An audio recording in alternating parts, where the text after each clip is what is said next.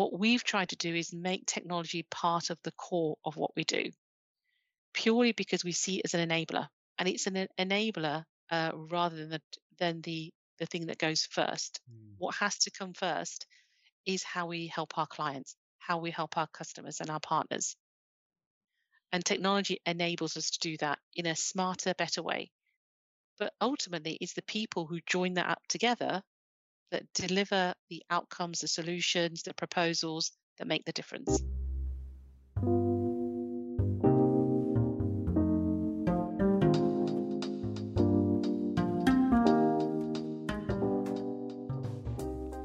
Today's episode is brought to you by Exige International. Exige is an executive search and recruitment training business that Fiona and myself have been working on for the last 19 years. We provide technology and innovation-focused executives to the insurance and wider financial services sector with a focus on the UK and Swiss markets. We love working with businesses and leaders who share our values here at Exige. Those are humility, integrity, assertiveness, and resilience. And if you want to find out what our clients say about working with Exige and how we could deliver your search in 4 to 6 weeks, then please do check out our site, exigeinternational.com. And Exige is spelled E-X-I-G-E. And as a business, we donate 10% of all of our search revenue to forest protection charities. We do some great work with Rainforest Trust UK and have already contributed and protected some of the world's most important habitats. The other part of our business is training, where I teach a 6-week program called Found. This is where we teach executives how to interview and hire their dream team. It's a really easy 6-week program where at the end of it, I can show you exactly how you can interview and select with confidence a world-class team. If you have a search or you'd like to discuss recruitment training, then please visit our website, exigeinternational.com. Exige is spelled E-X-I-G-E. And tell the team William sent you.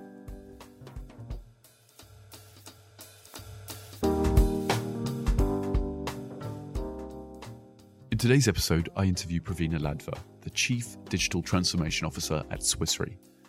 Swiss Re is one of the world's biggest reinsurance companies, known for their work in supporting the evolution of the insurance market through many digital partnerships and new business lines. Pravina is a key part of the leadership team delivering this transformation, and she is known for being a humble, smart, and assertive technology and innovation leader. I wanted Pravina on the show so she could share her experience in creating and managing digital change within the 150-year-old industry cornerstone that is Swiss Re. I hope you enjoyed the conversation, and without further ado, I give you Pravina Ladva. Welcome, Pravina Ladva, to Search with Purpose. Thanks very much for being here with us today.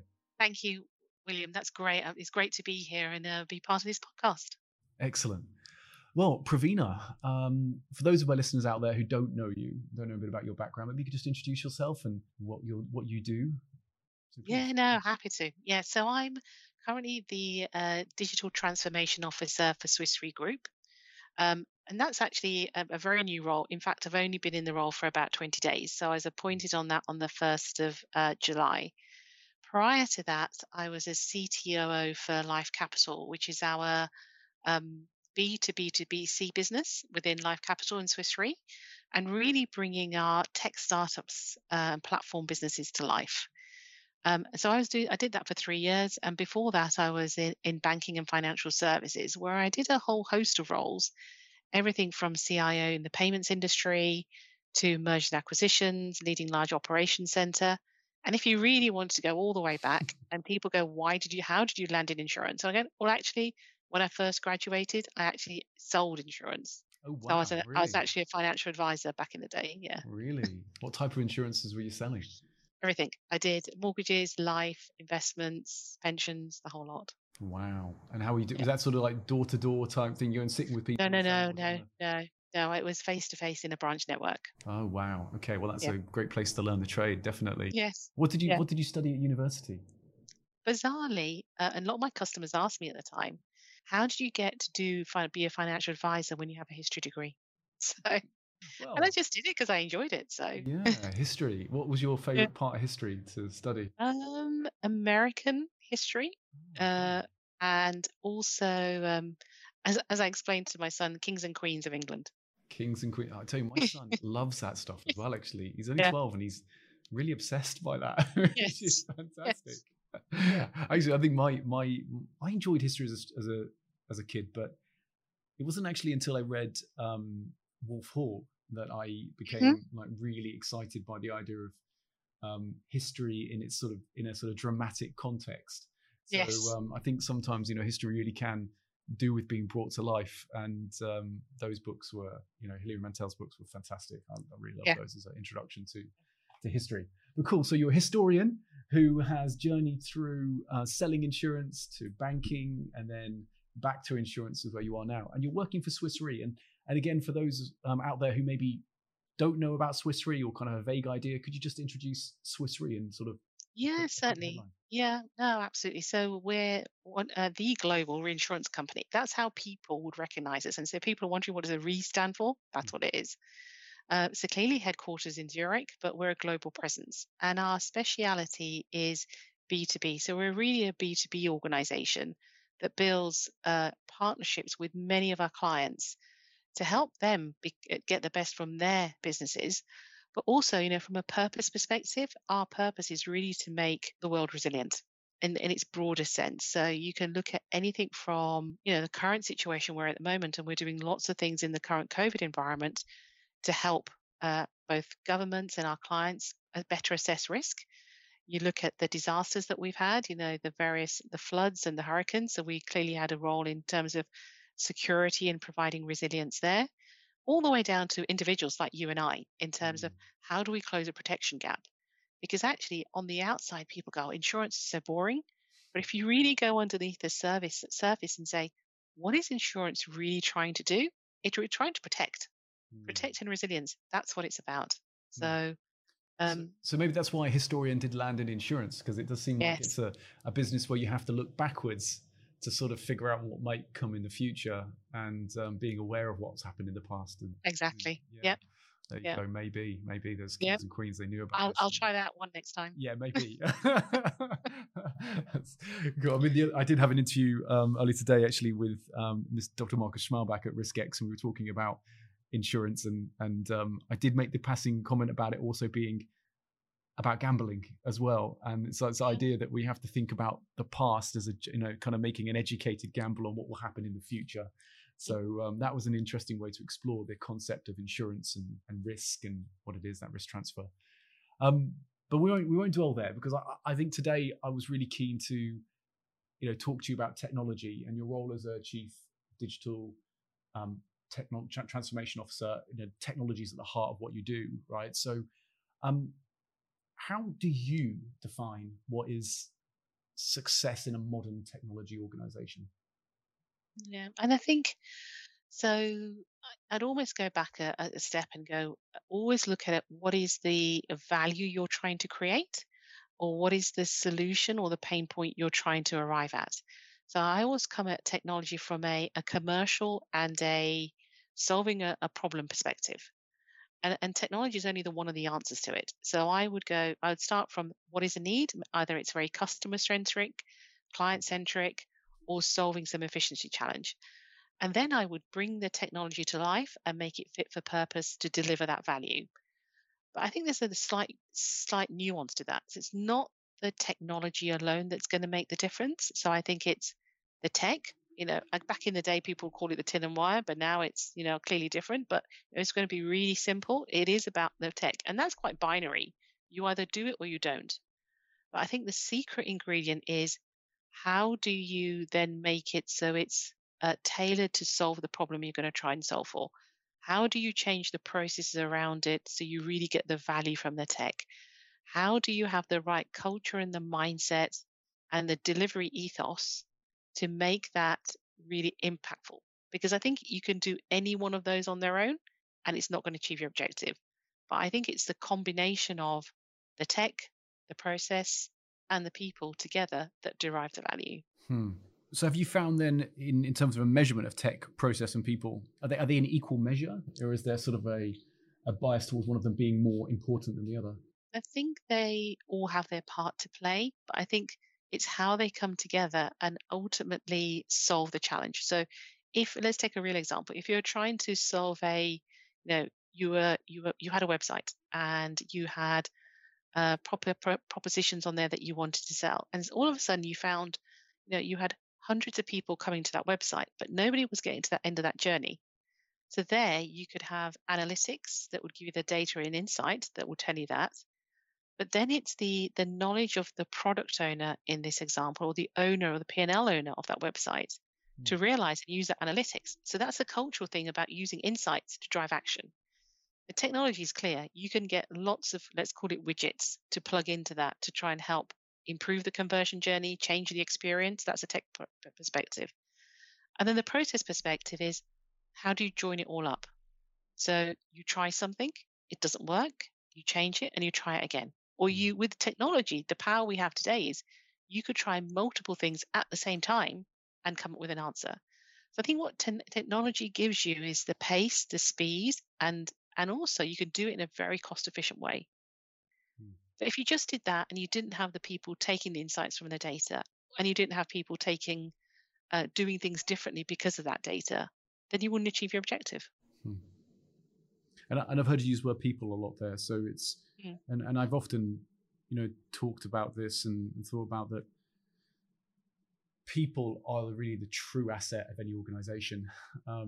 The technology, the processes, they're almost just enabling people to do better things, right? So Yes. How much do you agree with that assertion or not, that people are really the main asset, of the key in all of this? No, I absolutely agree with you, because even if you have the technology, you're going to have someone to do something with it. So on its own, it's no use. And yes, once you've implemented it, many of these things are self-sufficient. But I think absolutely people make the difference. And over time, I do think you'll find that technology, it enables the business strategy. And I think technology is a core part of the business strategy. I think long gone are the days where you say, this is a business strategy, now it's a tech strategy. I think they're part and parcel of the same thing.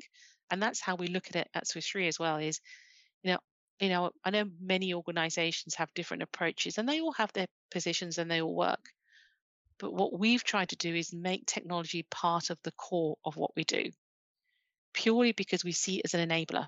And it's an enabler rather than the thing that goes first. What has to come first is how we help our clients, how we help our customers and our partners. And technology enables us to do that in a smarter, better way. But ultimately, it's the people who join that up together that deliver the outcomes, the solutions, the proposals that make the difference. Yeah. So in your opinion then, how important is culture in the sort of transformation and innovation process? Yeah, I mean, I think it's incredibly important for a number of reasons. There's a few dimensions you have to look at. First of all, the way people work together. I think the paradigm we're seeing at the moment is people are having to work differently. So given the power of technology, either the pace of technology, the available of data, the available of computational power, all of this enables people to do things in a much different way. So I think it is a combination of all of those things that make the culture a big difference. Now, from a cultural perspective, there's a thing about you have to, if you have all those technologies, you could implement them together, but if it doesn't work, you now have the option to change it very fast. You haven't got to wait a year or 6 months to find out it's working or not. You will know in a matter of days or weeks. Now, if you if you translate that into a cultural perspective, what is it asking us of our people? It's asking people to make quicker decisions, fail fast because we're able to, because the technology allows us to, collaborate more. You don't have to sit next to each other to collaborate. We've proven that in the current environment. So I think there's lots of things that come together to create the culture that harnesses the power of technology. Yeah, hearing that technology creates a transparency, and transparency gives the opportunity for us to reflect really accurately on what is happening.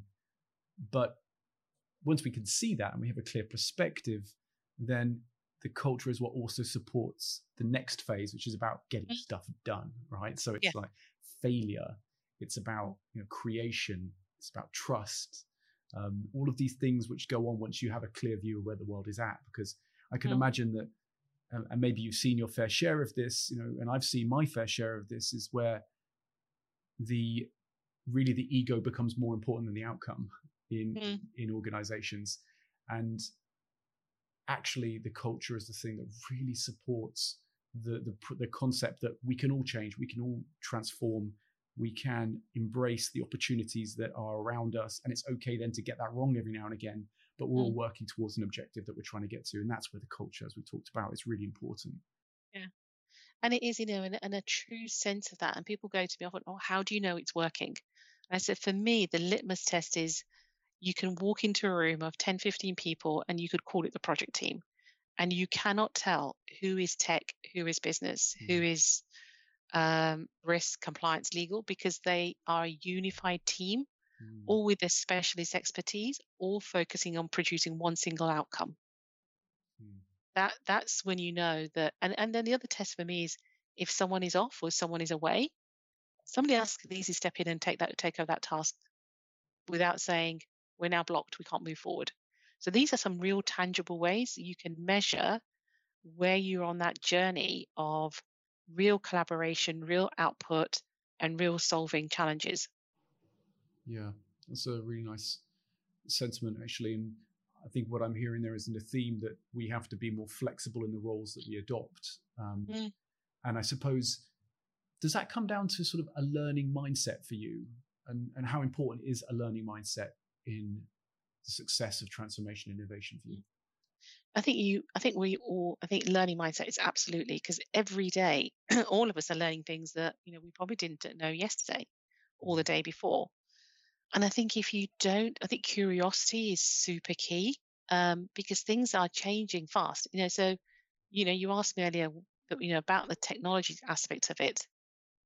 What technology has enabled is pace and availability of data. And we can now do things on our phones and buy things on our phones and transact on our phones that we were never able to do a few years ago. And all of that has happened pretty fast. So I think it's all of that coming together that allows that different way of working. Yeah, I'm actually really happy to hear that we're moving towards ways of working where there's a recognition that we're going to have to change, that we're going to have to learn, and that we can have different phases of our career where we're not having to continually be siloed.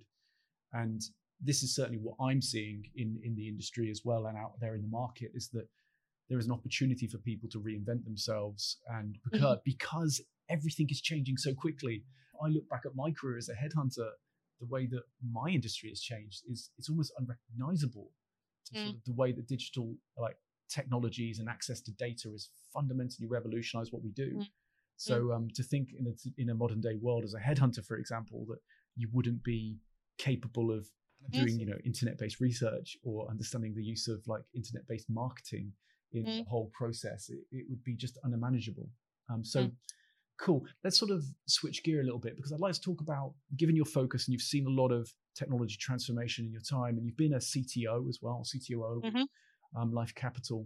It's been my kind of thinking for a while that sort of the CTOs that are most effective keep at their center a real focus on product.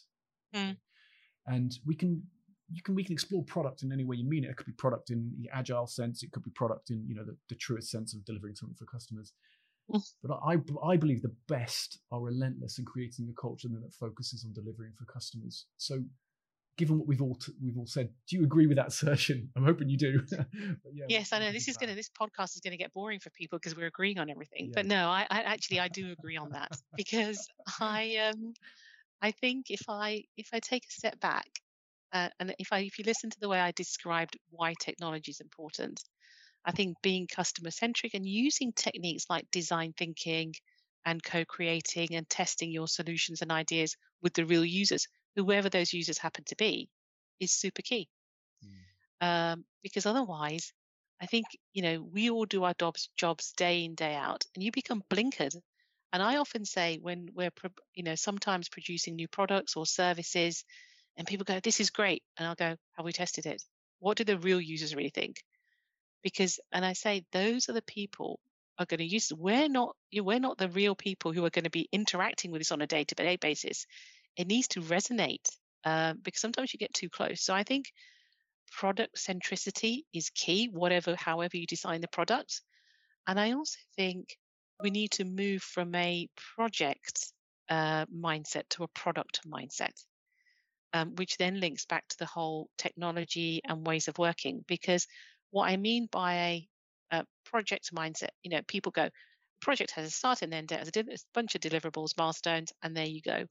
And then I always go, actually, do you know what? The real fun starts once you've delivered it. The project bit often is, and I've done big programs, so I know it's not easy. But then you haven't, whilst you're in project mode, you actually haven't delivered anything and it's not being used for real. It's when that stops and you have to get into a moment of curiosity, ongoing learning, iteration, bringing the right data in, that it becomes really intrinsic, that CTOs become more product owners and product managers versus typical, traditional technologists. We still need that, absolutely, but I think it's a rebalancing. Do you have any examples that you could share on where you've seen that work really well? Yeah, I mean, I guess currently within Swiss Re, if I think back to the role I'm doing at the moment, in terms of my role is really, people go, "What does your role mean?" Because Chief Digital Transformation Officer, it could mean anything, and I say it's about joining the dots, and they go, "Oh, what do you mean?" I said, "Well, clearly we need technologies and we need deep technologies, and we have them, and then we have our commercial colleagues, our functions, who really understand the client engagements, the markets we work in, what is needed in terms of to grow our business, but to support our partners." My job is, how do I connect those two? So it's more around, I know what technology can do, I know what the business needs, how do I bring it together? So that really is an example of, I'm actually one foot in each camp, and then bringing the three dimensions of the customer, the people and the culture aspects, how the way we work, and how do we deploy technology that brings it together. Cool, thank you. I think getting things done, let's switch up to there, because one of the most popular philosophies for managing transformation and innovation at the moment is agile, right? It's everywhere, and it is becoming a bit of a buzzword, but agile is quite a deep philosophy as well as a practical tool. So, and I know Swiss Re are adopting agile, so maybe you could just talk to me a bit through that, like how you're using agile as an organization and what your experiences are. No, sure. I mean, as you say, you're right. Agile, and actually, everybody you ask has a different view of what that word actually means. So sometimes I often feel like banning it, because I'm like, okay, so what do we actually mean? So if I take it within to Swiss Re's context, we have some real proof points where we have launched and defined and are operating whole new businesses, and our iptiQ business is an example of that, where the whole business is based on this way of working. And that encapsulates my earlier comment around how we build and change technology, the way we drive the culture, and how we write our processes. So, for example, we have, this operates on a day-to-day basis. We have domain owners, we have people who look after, it is their job to manage a specific part of that value chain. In that team is a cross-functional team of all the experts that are required to do the job, including the control functions, so risk and compliance and legal. They are in the solution together right from start to end. They're responsible for delivering new features, but also they're responsible for changing the features as well, using data and insights. That team has autonomy, accountability to get things done within a framework, because we're a regulated industry. So we have seen it, for real, how it works, and we have seen some, people go, "Well, why do you do agile?" I said, because it makes a difference, and the difference it makes, I've seen tangible results in at least two of the organizations I made. When I've led these kind of changes, where I've had a more traditional way of working team and a more, the new way of working team, and I take on a new portfolio, my team who I've transitioned to the new way of working say to me, please do not make me go to work back in what they call old school, because I really love what I'm doing, because humans are social animals, and agility and the interaction around people in the agile way of working is all about that. So they're saying, please do not make me go back to old school. So I think from a colleague perspective, it's a big win. From a commercial perspective, you tend to find out your challenges faster because it gives you total transparency on a day-to-day basis. I can go in on a daily basis and know exactly where we're at with something. So I know whether we're gonna make the launch dates or we're not. So it gives you, people love it, and it gives you transparency. And then thirdly, and most importantly, it drives value. It drives value quicker. And our proof point in that is, we used to take anywhere between 6 to 8 months to onboard a new partner. We can now get that down to about 4 weeks, 60 days, roughly. Hmm. So, and that gives you real commercial value. So we're not doing it because we think it's the next cool thing to do. We know that it's the model that scales. We know that it's the model that people love, and we know it's the model that empowers our teams to get stuff done. So I heard three kind of big themes there. Sort of iteration, this idea of sort of getting an idea of how things are progressing all the time. That is a key tenet to Agile, right? And then we talked about speed and, if I understood right, cooperation as well. Yeah. Sort of way of working. So iteration, speed, and cooperation. What do you think about this? I had it said to me recently that Agile is more a philosophy than it is a process. I think again, for this one, I think it depends. So I think it definitely is a philosophy, and quite controversial view. The people who have been agilists, let's call it that, for years. I used to lead a team of agile coaches. And Oh, you really? get them in a room. Excuse me. You get them in a room, and it's a philosophical question, because we could debate for hours on end around whether it's philosophy A of agile versus philosophy B of agile. So you definitely get that that debating, and I think that's sometimes what perhaps can frustrate people, because they're like, do you know what? I don't really care. Tell me how I want to do it, and I'll get on with it. Yeah. So they're looking for a process within agile, and to be honest, there's lots of frameworks, but there isn't a process. So they're looking for a Prince2 or a a PMP type process from agile. And yes, there's lots of frameworks, but you can't send anybody to do it. The only way you really get to understand is by actually doing it. I think you actually have to put it into practice. And the second thing I would say is it has to fit the culture that you're operating in. So if you were to, and I'll give you a random example, but if you were to take the Spotify example and implement it like for like in a very different organization, I can guarantee you wouldn't work. Because you have to, and this is my personal view, you have to adopt any philosophy, any process to the environment that you are in, and then look to change it from that perspective. So the cultural context comes back. Maybe there's the old saying, right, that culture eats strategy for breakfast. And I think actually for me, culture is values, right? And I think this is one of the things I'm actually searching for when I'm doing my exec search work is trying to get the people to align on values. Because I maybe you agree with this or not, but if you get the values wrong, the culture, it's like the baseline operating system. So it doesn't matter really what process you put on top of that. You can be hugely controlling. Maybe that would work, but in these organizations, modern organizations, where we're letting people make decisions rightly and not just micromanaging them, they're gonna operate to their baseline values often. So, do you agree with that assertion? Is that kind of is that a clear understanding of the way that you were describing culture and the interaction with any methodology? Yeah, and you're right. The way you describe it is it's like the operating systems. The values are super important because it gives you that common language internally of how you interact with each other. So Swiss Re's values are around client centricity, and you'll have heard me talk a lot about what we do with and for our clients: agility, team spirit, a passion to perform, and integrity. Those are our core values, and we live those day in, day out. And you remembered Um, them, which is great. yeah, It's great to see. exactly.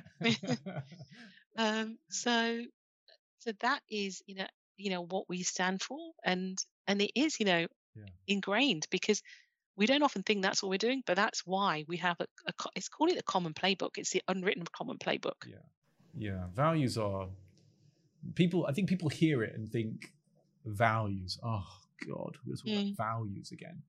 But when I describe values to people, the values that I search for: humility, integrity, assertiveness, and resilience. Those are like the ones that I think are great baseline indicators for performance. And then they go, well, what does that mean? And you go, well, humility is like an ability to subjugate the ego. It's like ability to have a learner's mindset and someone who is prepared to put others ahead of themselves. It kind of gets into servant leadership, and it's one of the key things we're going to learn. Then you get to integrity, and that's all businesses are just groups of human beings forming into a community, and communities are based on trust. And then I say, well, assertiveness, because you've got to be able to stand up for your ideas and those of your team. And then resilience, because you've got to be able to get up again in the face of failure, which is going to be hitting you all the time. And you're like, oh, those are values. I can see how they matter to an organization. And maybe that's the point. It's like trying to connect these somewhat sort of abstract concepts to everyday action, everyday activity. So, I mean, that's maybe an interesting point to talk about. We talked a lot about success and how do you get things right. So maybe let's look on the flip side to that. What are the common mistakes that you've seen teams make then when trying to create transformational innovation? So I think some of the common mistakes are not learning. It's going to sound a bizarre one. It's the fact that not stopping and learning from the mistakes. So often I think people who are closest to any kind of delivery or change know intrinsically what is working and what isn't working. But for whatever reason, sometimes just don't want to say. And there could be multiple reasons. And they keep plowing on until it's too late. So I think that's the one thing is listen to your instincts, listen to the data, and look at what the progress is. I think the other kind of thing is, leaderships of, if I think about my previous roles and how I personally had to go through a leadership change in terms of my own development. When I was brought up, when you deliver a project, had a RAG status, and on you go. But then when I manage a much bigger portfolio, and we did some trend analysis and said, why is it that in the last 2 weeks of the projects going live, they've been green for months and years, and 2 weeks before they suddenly turn red? There is no way no one knew that that wasn't going to happen. So why was it that people weren't saying? And one of the factors we realized is, people don't like red. And especially when senior people see red, you get a reaction. And this was, this is historical. In past, I've seen this and I heard this from colleagues in different organizations. But as soon as you change how you react to somebody who's giving you bad news, guess what? People are going to give you bad news much sooner. And then you have the ability together to try and solve for that. So how do you create the culture for that, though? I mean, that's it's hard. It's super hard. Yeah, right. It's not easy. It's really, really hard because one, you're asking people to be very different to what they've normally done. Both the colleagues who have that news they want to share, but also leadership community at large. You're having to ask how you're going to react and change. And, it's natural that we will all revert back to our comfort zones. And people even now will say, I want a project plan. I'm like, okay, I can give you a project plan. So I think it's really hard. And I think it's only over time and repetitively doing this that it will happen. And feedback, I think feedback's super important. And within Swiss Re, we have a very strong feedback culture, which I think is fantastic. And even on my email, I have a button at the top that says at any point in time, I can click on it and give someone feedback, and they have a portal in which it all gets collated. And I get feedback. And I think, really cool. On the spot feedback is super important because... Is that good or bad stuff? I mean, are you getting like... Both. Both. Brilliant. Yeah, both. And I think, having that, and it's bizarre, isn't it? It's how the tool enables the culture. So we've always had a feedback culture, but now we've made it easier. This is a classic example of how technology has helped. because then I have a central repository of all the feedback I've had through the year. It's on the spot. It's not, 3 months after the event where I can do nothing about it, or I've forgotten, or there's someone can't be very precise on what they're saying.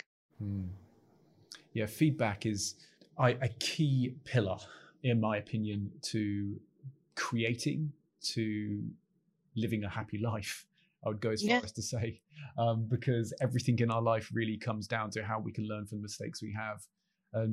I was maybe mentioning to you before we started the interview that I've got a guest coming on, and called Sheila Heen, and she's done a lot of work around feedback. And they talk about feedback as in there's like 3 forms of feedback. There's evaluation, there's coaching, and there's appreciation. So the 3 forms that they have. And when it goes wrong, normally in exchanging with people, it's because we don't know which mode we're in, and we become defensive, and we maybe try to protect ourselves, and then it becomes more about that than it does about the objective of trying to improve. And then it really gets back to that saying that I heard from the Farnham Street team and Shane Parrish, which is like outcome over ego, right? Yeah, these things about listening and learning, outcome over ego, great feedback. It allows us in organizations, groups of human beings, to just do better things and actually go, you know what, failure's all right. Failure is okay, because that's what happens in getting to great stuff. Yeah. It was a tough question for me to ask you, and I know it's a very, very difficult thing. How do you create the culture for that? Because I think it's probably something you have to work at over time, and you have to live it, right? And it's very difficult. Yeah. So let's and I think actually all of that really comes and pays off its most when in difficult times. So let's switch to this, because we've probably just experienced one of the biggest and most systemic difficult times. There's a different way, a terrible way to describe it, but COVID. And I'd love to hear about your experiences watching Swiss Re, a company with like 14,000 people, distributed overnight, and have to deal with everything it had to deal with. So yeah, what have been what's your view on sort of the effectiveness then of distributed working when COVID hits, and the use of the cultural tools? And there's a lot of points there. Yeah, and it's no, absolutely. No, it's been, it's been incredible. I remember leaving Zurich, I think it was around about the 3rd of March, and the team, and then the breakout in Italy had just started, and the first few cases in Switzerland. And as I was leaving, one of my colleagues said, okay, we don't know when you're going to see you again. And I looked at him and I went, I don't know what you mean by that. But anyway, got on an airplane, came here, and I've never been back since. I've been in my home office. So, none of us could have predicted, what has transpired and continues to transpire. But from an organizational perspective, we have been positively surprised at how we have adapted and how quickly we've adapted. Our infrastructure has allowed us to do that in terms of, we've got full MS Teams. People are able to work almost immediately. So that has really, really helped. And then we have, because we've always had a kind of a work from home policy, but now it's become more and more widespread. Then we've had to look at different ways of adapting. So how do we coordinate and collaborate with our partners? So you can't get in a room and do whiteboarding. So we've now enabled whiteboarding features and functionalities in Teams, but also tools. And people have gone, wow, this is great. So from a, and then from a, almost from a personal perspective, soon after the uncertainties of, can you get shopping and all that kind of stuff that people went through, and we realized this is going to go longer than any of us thought. Very quickly we turned into sort of the well-being aspects and the challenges that colleagues were going through. So, one of my colleagues has got 2 tiny children, and the nursery's closed, both parents working. So how do they juggle work and looking after the little ones at the same time? So having absolute flexibility. CBBS, by the way, that's one of the ways you do it. It works. Yeah, it definitely works. Yeah, and I found Xbox does wonders as well. So how do you make adjustments for all of your colleagues, recognizing actually we're all in the same boat? But recently, actually, what I realized is we're all on the same sea, but in very different boats. So my situation is different. So my son's old enough to play Xbox, but my colleague's situation is different again, because she's got 2 tiny kids and is really struggling. So from a work perspective, we created everything from a virtual coffee chat room so people can drop in at a certain time, quiz nights, a whole range of things so we can keep that camaraderie going.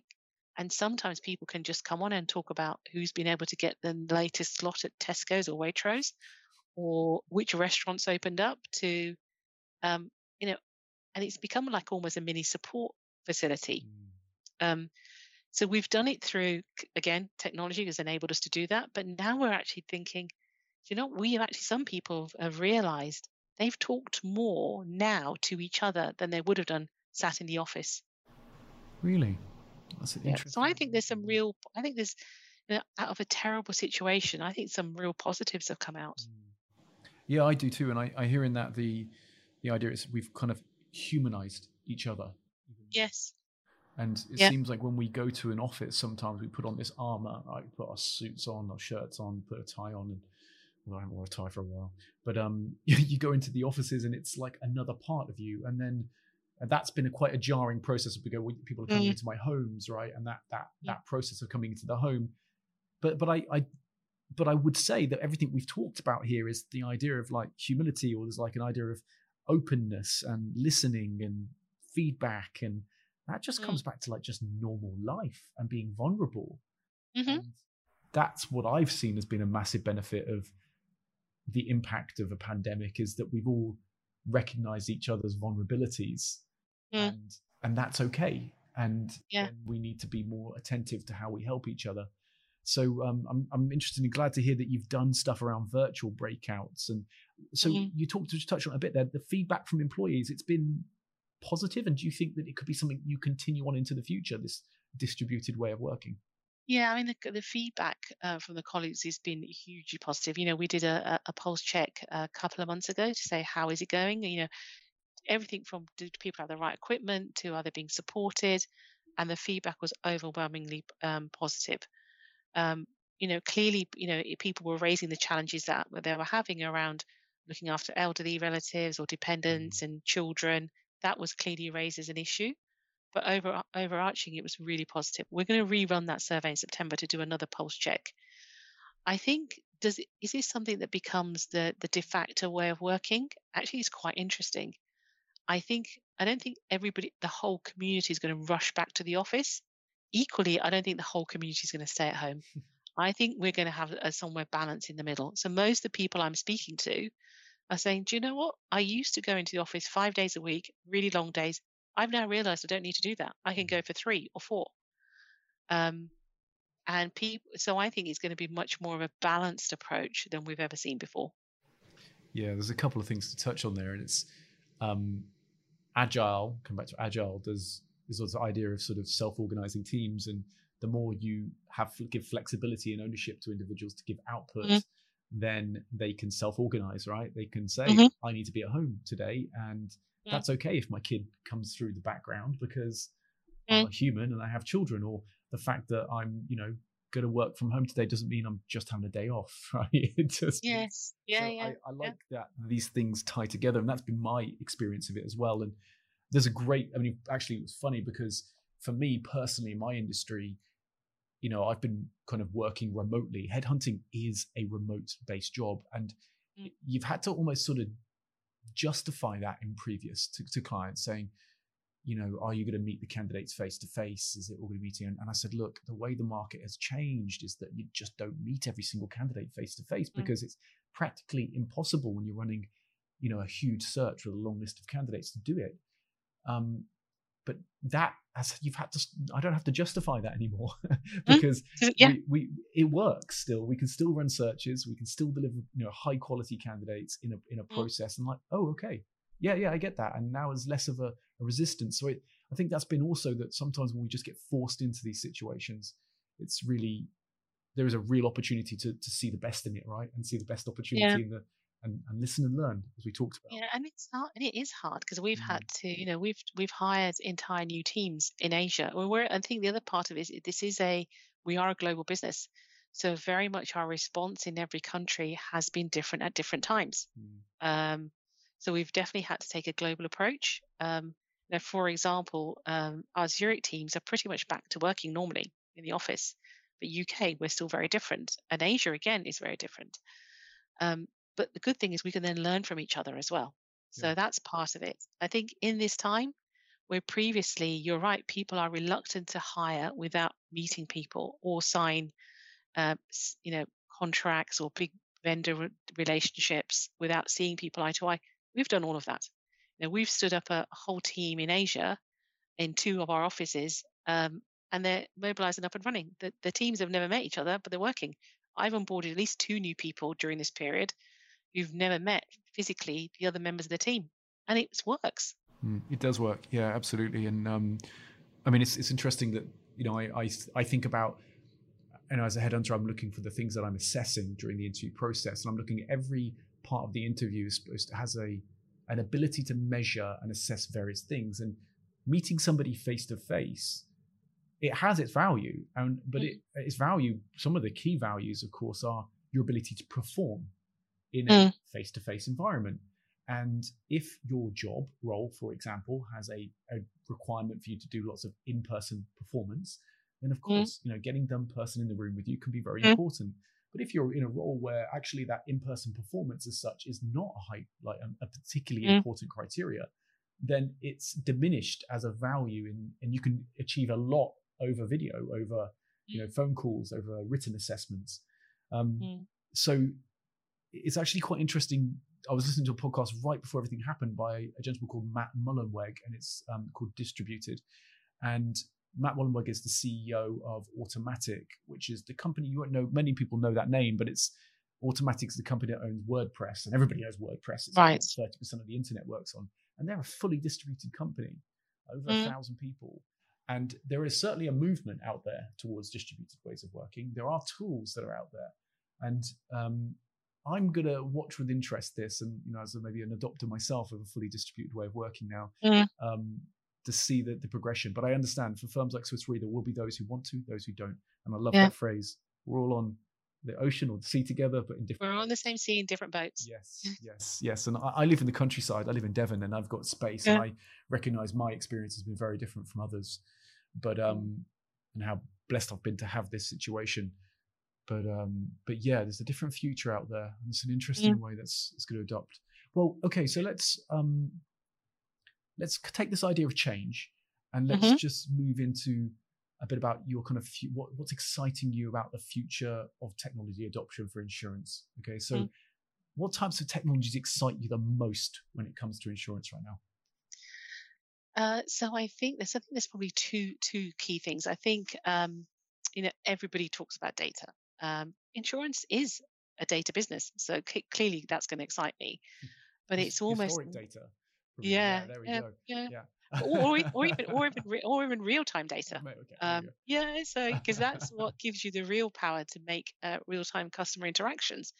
So I think with the availability of more and more data from lots and lots of different places, how that's going to enable us to provide more innovative services, whether that is a better assessment of risks, innovative, more customized products for our clients and our partners, better insights, better resilience mapping. So I think all of that excites me, because I think we're going to just be able to unlock things we've never been able to unlock before because of the technology. I think the second thing that excites me about in the technology space is how generally in our industry it's becoming more and more part of the main house. And what I mean by that, earlier I said about technology is being seen core part of a business strategy, not as something that is a separate topic. So I think that excites me as well, because then it means, and we've seen a trend. If I talk to my CIO and CTO colleagues across the industry, especially with COVID, actually, they are being brought more to the decision-making table than ever before, which means that we can really enable our business strategy. So I think those are the two trends that I would say sort of jump out. So data at the insights it can provide us, and then you talked about sort of it becoming, and technology becoming in the same house as the business. So it's like a recognition that it's it's not an aside. It is like a part of the main course now. It's not. It is what the business depends on. Yeah, and I guess if I was just to elaborate on that, I guess a way of thinking about it is, if I take our iptiQ business model, that is a digital platform business. Okay. Because what we're able to do with the technologies, digitize our industry, whether it's the core of what we do, or whether it's how we distribute our products, whether it's how we connect with our partners.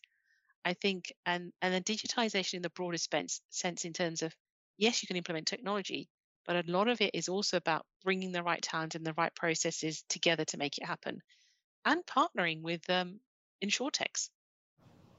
Yeah, this is a topic that's on my mind a lot at the moment. That this idea of disruption in insurance, and I know you've talked about partnerships being really core to what you're trying to achieve, and I wonder what you think about this sort of us and them approach, and are you? Yeah, are you? It doesn't sound like you're too worried about like the insurtechs out there in the market. You kind of sounds like maybe you're more ready to embrace them. But yeah, what do you think about that us and them mentality? Yeah. In innovation? I'm a strong believer it shouldn't be an us and them mentality, because I think it's going to be a partnership that's going to be the winning formula. Because I've seen it. I went through this in the banking industry. We had the advent of fintechs and the accelerators, and some have come through, and we've seen in the UK especially lots of new banks, neobanks that have come. But if you look at some of the expertise, the expertise might have come from more a traditional world, using the modern technology to evolve it, and also not having any legacy platforms. This is what we struggle with sometimes in the insurance industry, is the legacy perspective of some of our capability. Now, I've been lucky enough that in iptiQ we don't, because we've had greenfield sites and be able to take advantage of the best technology available and partner with fintechs in a very easy way. And that's why I think it's going to be a partnership, because with the bigger brands in the insurance world, you have the knowledge, the expertise, the risk know-how, and the partnerships. And what you find with insurtechs, they have sometimes a deep technical capability in one or two parts of the value chain. So that's where I think the two come together to make it win. My impression of banking was that it was a less humble industry than insurance. And for that reason, I think they maybe missed a lot of opportunity for transformation and change and technology adoption. You may agree or may not with that. But when I look at insurance, and I think to myself that if it is to really make the best of what is happening, they're going to have to look outside of insurance and bring the best skills in. What are your views on that? Do you think you can still come into insurance as an outsider and offer a lot of value? I mean, then again, maybe that's exactly what you did, so maybe I don't know the answer to that. But yeah, what do you think about those? Yeah, I guess I'm a bit biased. Services? Yeah, yeah.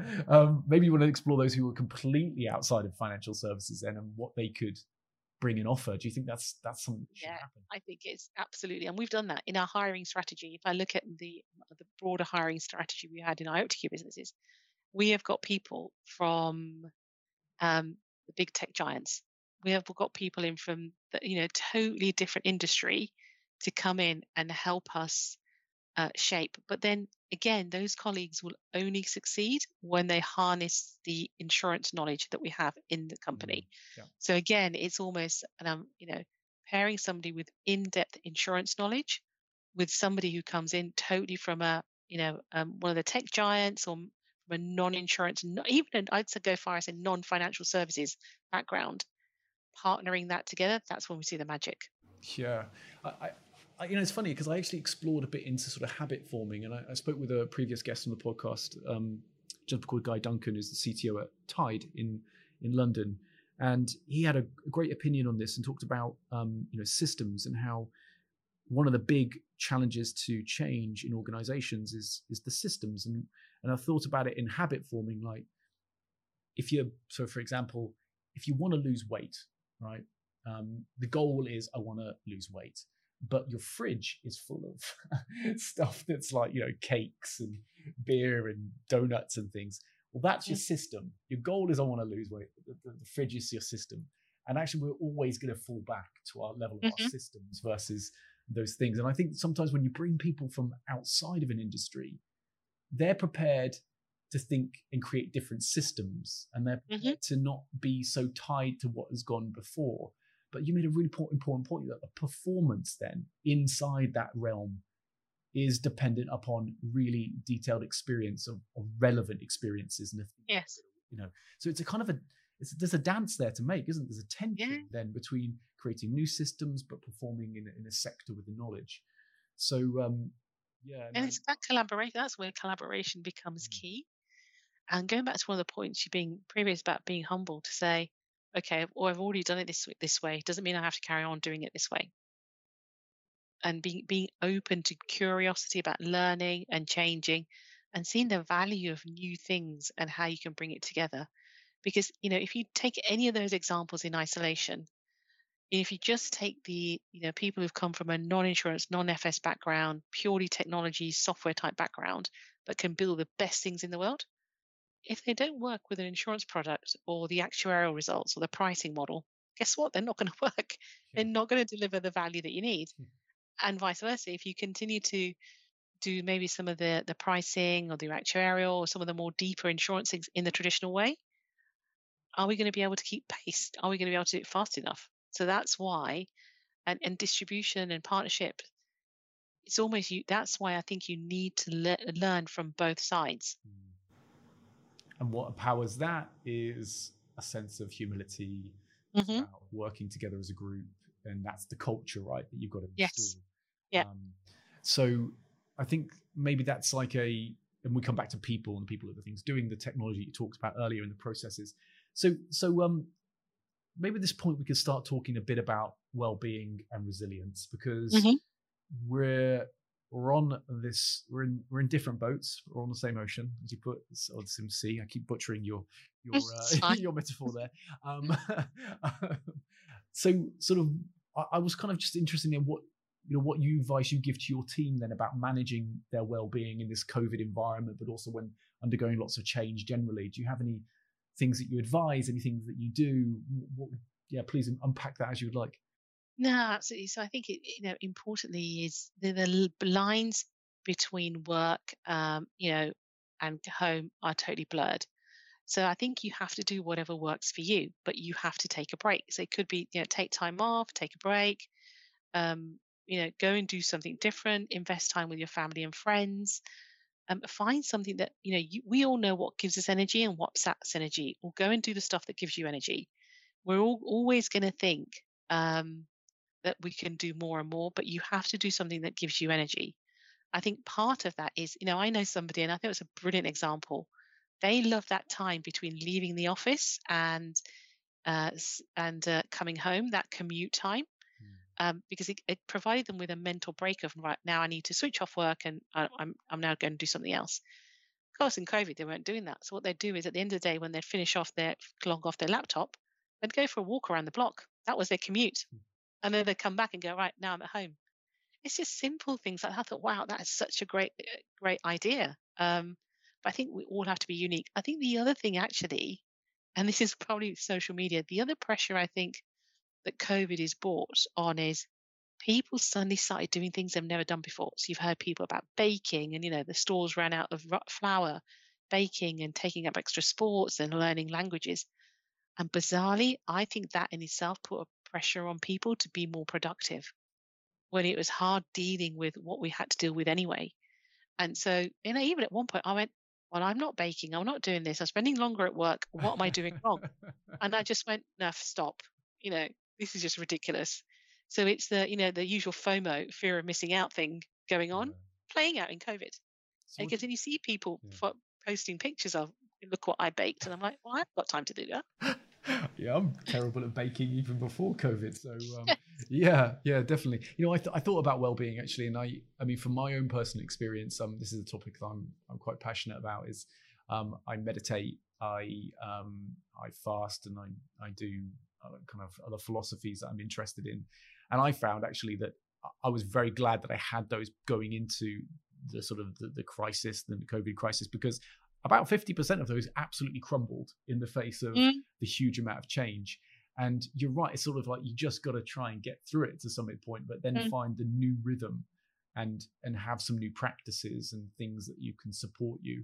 And I've had to even invent new ones now as well. Like you said, the walk at the end of the evening is actually one I do, just a walk with my daughter around sort of the woods around here in the village that I live in. And that's just been a great time to be present, to be out in nature, to find some grounding when I've definitely found my time at the desk has significantly increased for some odd reason. So exactly. Yeah, that's really interesting.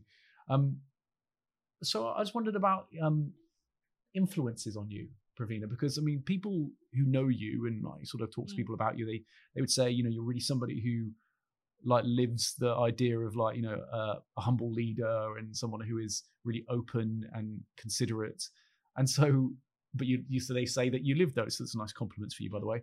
I'll pay them all later. Yeah, that's right. Exactly. Give them some baking, some fresh baked bread, right?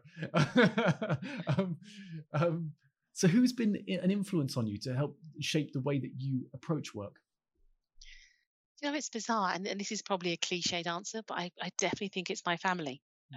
So my parents, came over to the UK before I was born, but their work ethic is astounding. So I think, and then I've seen them evolve over the years. So I think they've had a huge impact on the way I am and what I do. And I'm also the oldest of a big family of sisters, and all of us do very, very different things.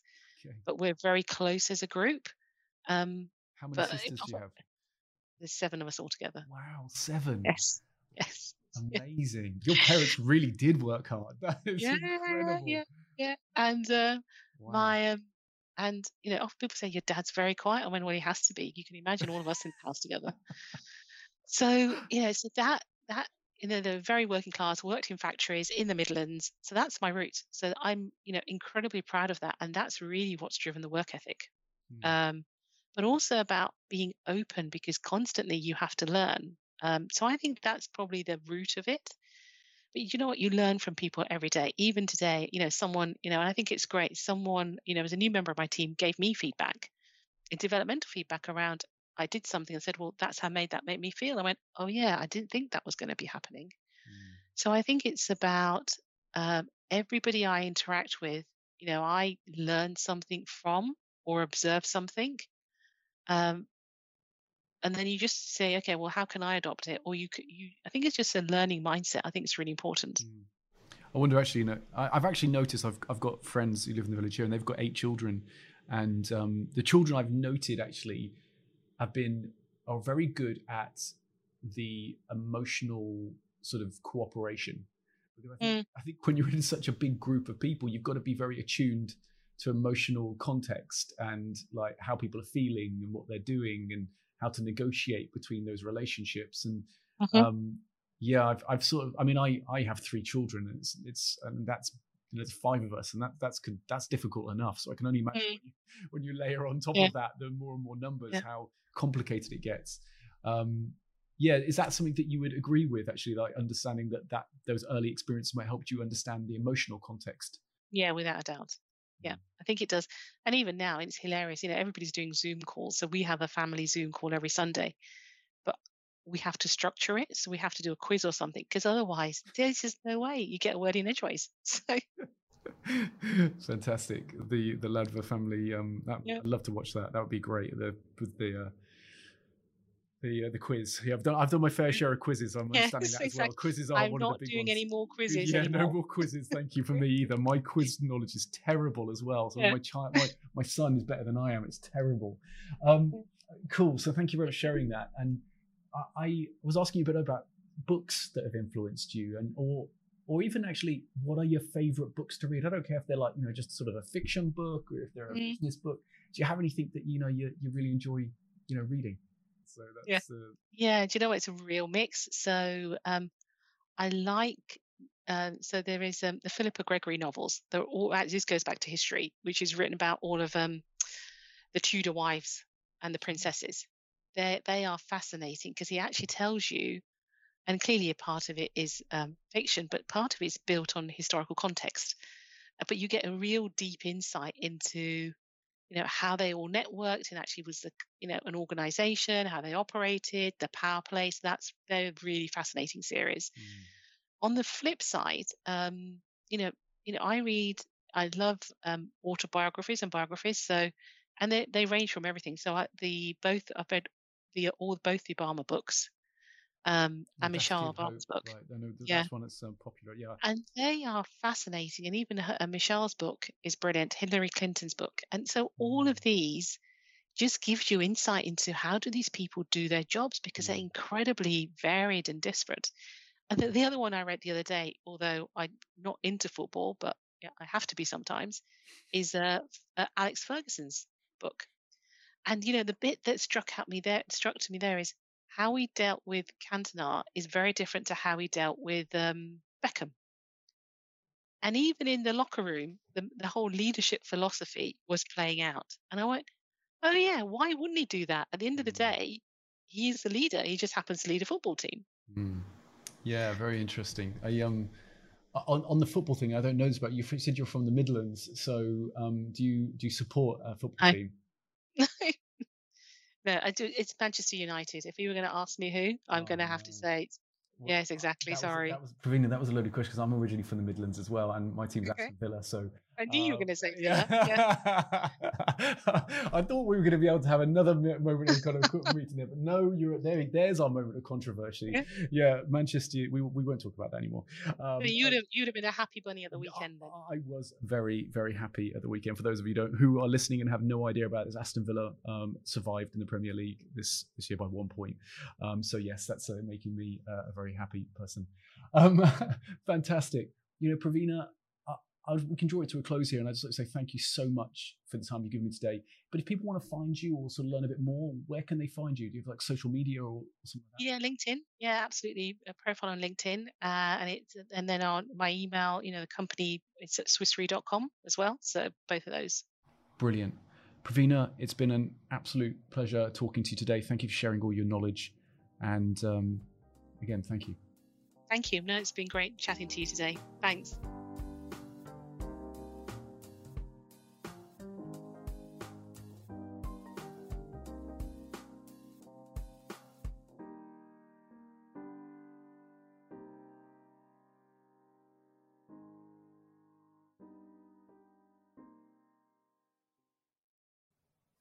So if you enjoyed this episode, please remember to subscribe or leave a review on wherever you get your podcasts.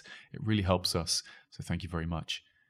We also have a newsletter on our website, talentequals.com, so you can keep up to date with all of the things we're doing here at Talent Equals and the amazing guests that we have coming up this year.